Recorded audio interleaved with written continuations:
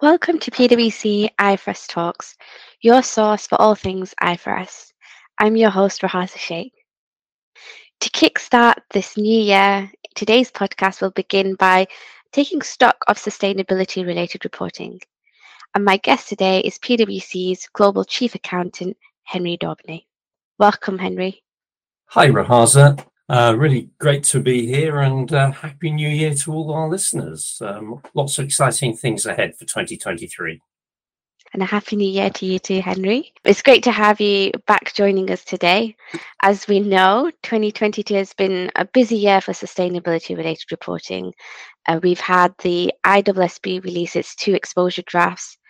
The first set of 12 draft European sustainability reporting standards have been submitted to the European Commission, and the SEC issued their proposed new disclosure requirements on the impact of climate change for public comment. Now, we have covered each of these proposals in individual podcasts throughout the past year as part of our mini-series on sustainability-related reporting. However, it does continue to be quite a fast-paced area and great momentum. Therefore, I think it'd be helpful if in today's podcast we take stock of where we're up to when it comes to sustainability-related reporting. So shall we begin perhaps with a brief update at the current stage of each of the proposed requirements? Thank you very much, Rahaza. 2022 was very much a year of exposure drafts and lots of public consultation. And each of the bodies, the SEC, the ISSB, and EFRAG, are reflecting upon all of the detailed responses that they have had, with regular board meetings taking place to deliberate the feedback and consider potential revisions to the proposals. The European Sustainability Reporting Standards have been handed over to the European Commission.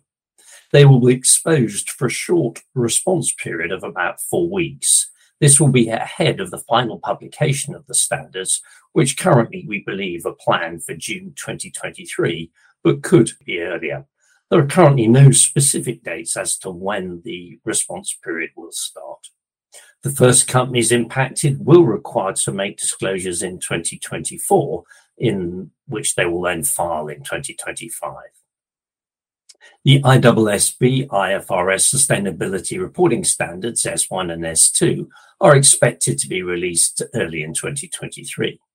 Again, the effective dates will be included in those standards. However, the timing will very much depend upon how the standards are implemented in each jurisdiction.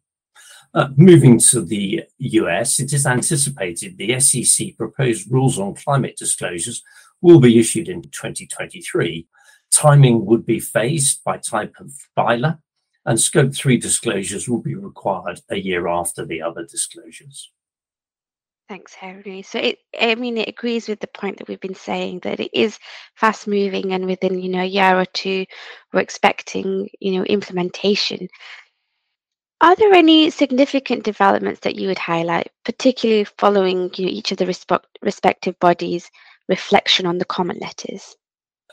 I think, as I mentioned earlier, Rahaza, there has been a very engaged and active process of comments and many hundreds and thousands sent in, and the respective bodies are working through those. Let's begin with the ISSB. Some of the important tentative decisions coming out of the ISB deliberations between July and December as follows. The objective of S1 and some of its proposed requirements and defined terms were deliberated. A key decision the board tentatively made was to remove the definition of enterprise value and the words "to assess enterprise value" from the objective and description of materiality. In the December meeting, the board tentatively decided to clarify the objectives of F1, having removed reference to enterprise value, by describing certain factors, including how the value that an entity creates, preserves, or erodes for itself and for its investors and creditors is inextricably linked to the value the entity creates for other stakeholders, society, and the natural world.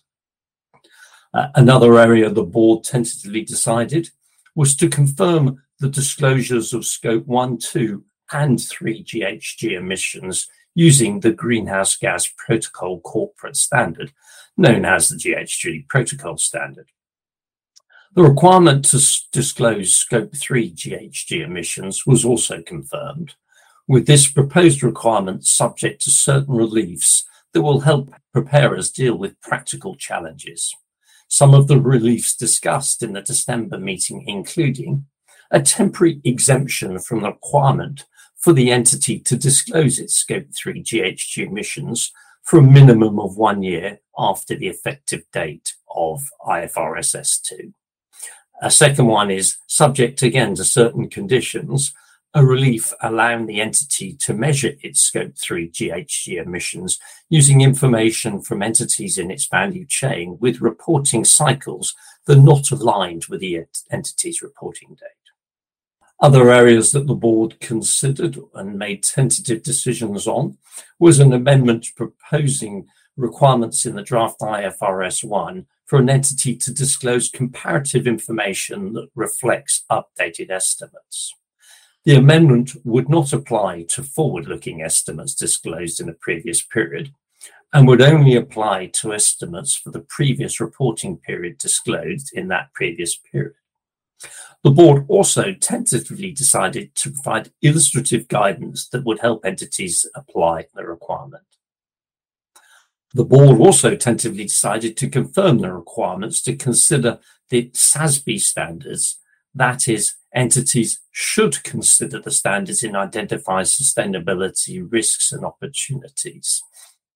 And finally, the board also met to continue its deliberations on draft IFRS S2, specifically the proposed requirements for an entity to disclose its resilience to climate-related changes, developments and uncertainty. The board unanimously confirmed that companies will be required to use climate-related scenario analysis to inform the resilience analysis.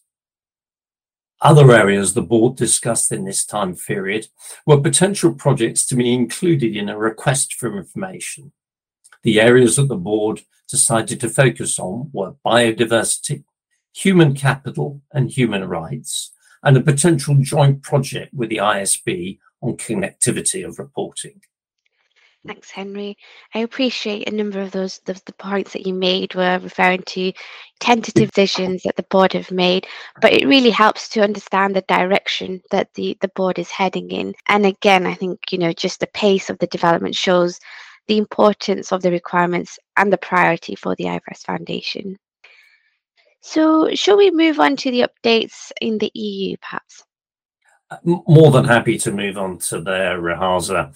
With respect to the European Sustainability Reporting, we saw the adoption of the Corporate Sustainability Reporting Directive, CSRD, as everybody loves, by the European Parliament and the Council of Ministers.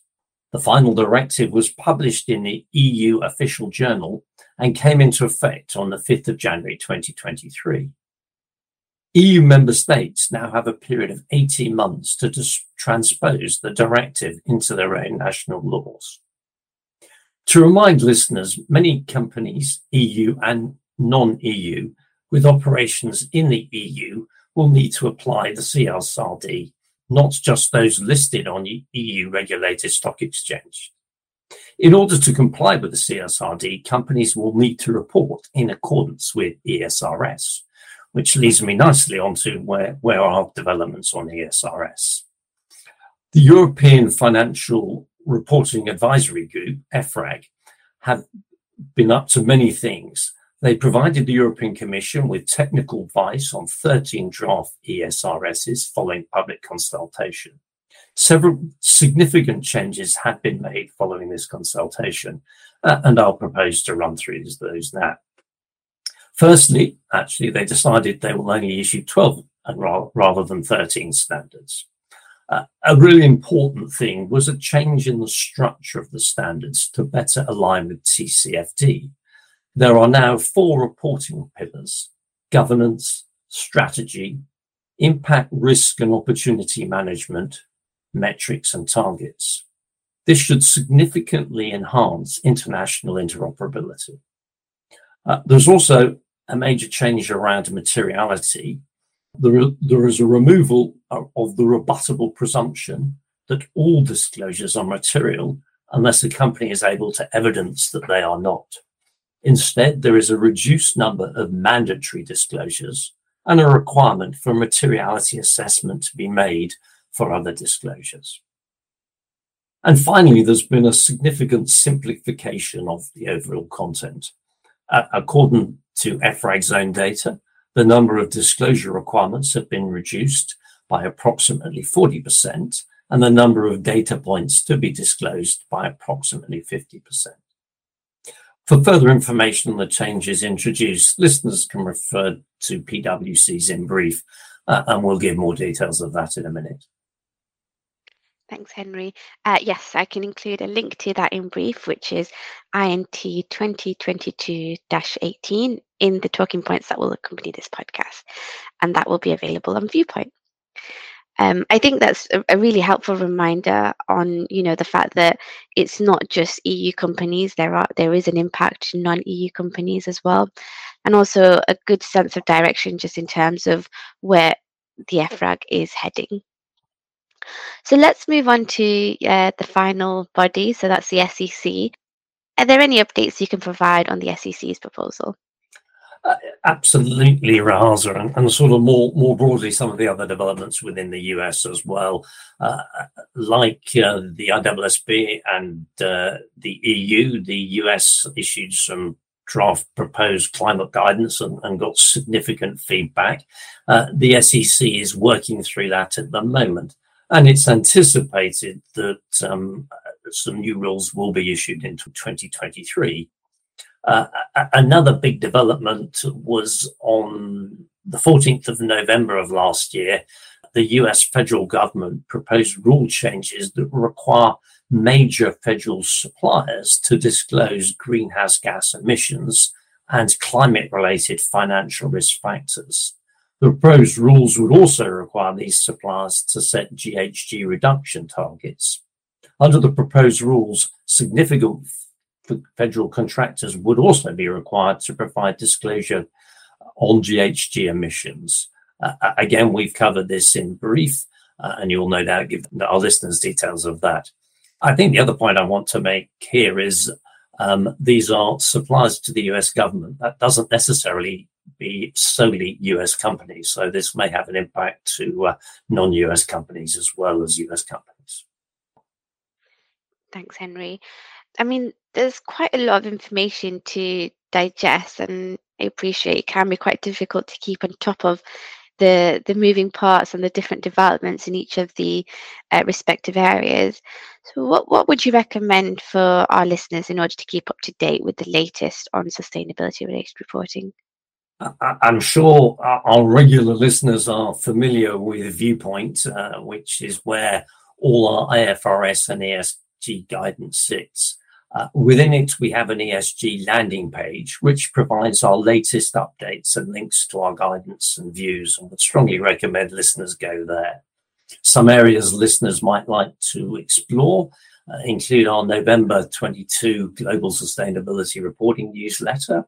We've also got our 5th EU newsletter with updates of what is going on within EU and EFRAG. And finally, we have our in-depth Navigating the ESG Landscape comparison of the big three disclosure proposals. Thanks, Henry. And yes, we will include a link to the relevant guidance that you've just mentioned in the talking points. So to wrap up the podcast then, can you give us a brief overview of what's to come? What can we expect in 2023? More than happy to, Rahaza, and I think as you have mentioned, the pace is going to continue to increase and not slacken off. 2023, I'm sure, is going to be an even busier year for sustainability reporting. In my mind, this is the year of ESG standards being issued, as well as more exposure drafts. So no slowing down. We expect the release of the final IFRS S1 and S2 this year. We also anticipate that the request for information associated with their agenda consultation, as I discussed earlier, will be issued in the first half of 2023, and this will highlight where they are going to focus next.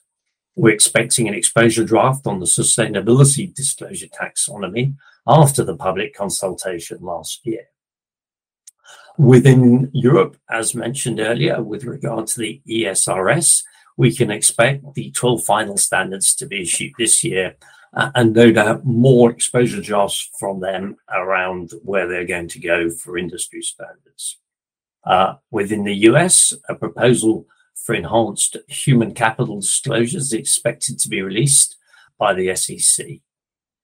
And we're also expecting the SEC to finalise the 2 rules that they proposed impacting funds and advisors. One proposes enhanced disclosure requirements for funds and investment advisors that markets themselves as having an ESG focus. The other would expand applicability of the SEC names rule to funds that focus on a particular investment characteristic, such as ESG or growth. The comment period finished in August of last year is currently in final rule stage, and hence we would expect something in 2023. And finally, the IFRS Foundation has been keeping busy. At the end of 2022, it signed a memorandum of understanding with the Ministry of Finance of China to establish a Beijing office for the IFRS Foundation. This office is expected to open mid-2023, and it is indicative of the continued momentum of the ISB. The office will be focused on leading and executing the ISSB strategy for emerging and developing economies. I'm sure there's many other things in the pipeline, but those are the ones I'm focusing on at the moment. But a really busy 2023 ahead. Thanks, Henry. I think it's helpful just to, I guess, set the scene a little bit and build up our expectations and what is to come.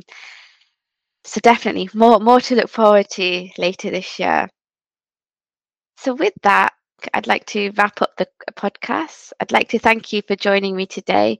It's been super helpful to take stock and reflect on the latest developments, particularly when it's such a high priority, high interest and fast-moving area. So thanks for joining us today, Henry. Many thanks for inviting me, Rahaza. I've really enjoyed giving some insights into the latest developments of ESG and our predictions for 2023. Thank you. And a big thank you to all our listeners. I wish you a great year ahead. And until next time, happy accounting. The preceding programme was brought to you by PricewaterhouseCoopers LLP. This content is for general information purposes and is not a substitute for consultation with professional advisors.